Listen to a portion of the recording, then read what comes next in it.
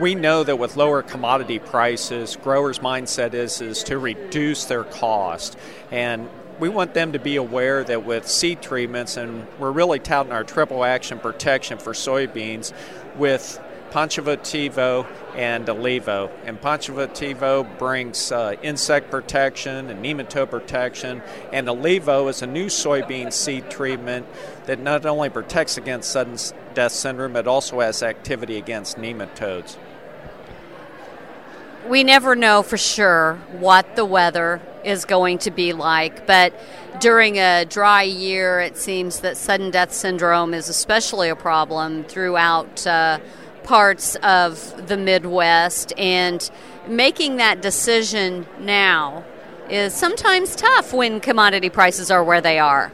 Right. So it really, it all starts with the pressure that they've seen and experienced the last several years on their land. And it really starts with that seed. So they've got to pick the right SDS as well as SCN varieties, and then consider how to complement that with a seed treatment, and knowing what that value can bring even if there is no SDS. And we've got a really good success story, because it's hard because it's below ground when you think of root rot, nematode pressure, but we've really gotten excellent results with yield. So even when no SDS is present, we're still seeing a 2.9 bushel yield advantage. So the return on investment's still there. It's not an insurance story. It's a ability or opportunity to increase their income.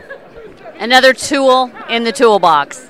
For sure. It's all about having the tools and being aware of them, and having the knowledge, and then being able to decide. So that's really where we want to go and have conversations with growers, and really looking forward to it the next couple days, because we can really, at least I can really learn a lot, and hopefully be able to share with them, at least what we've seen with products such as Pancho Votivo and Olivo.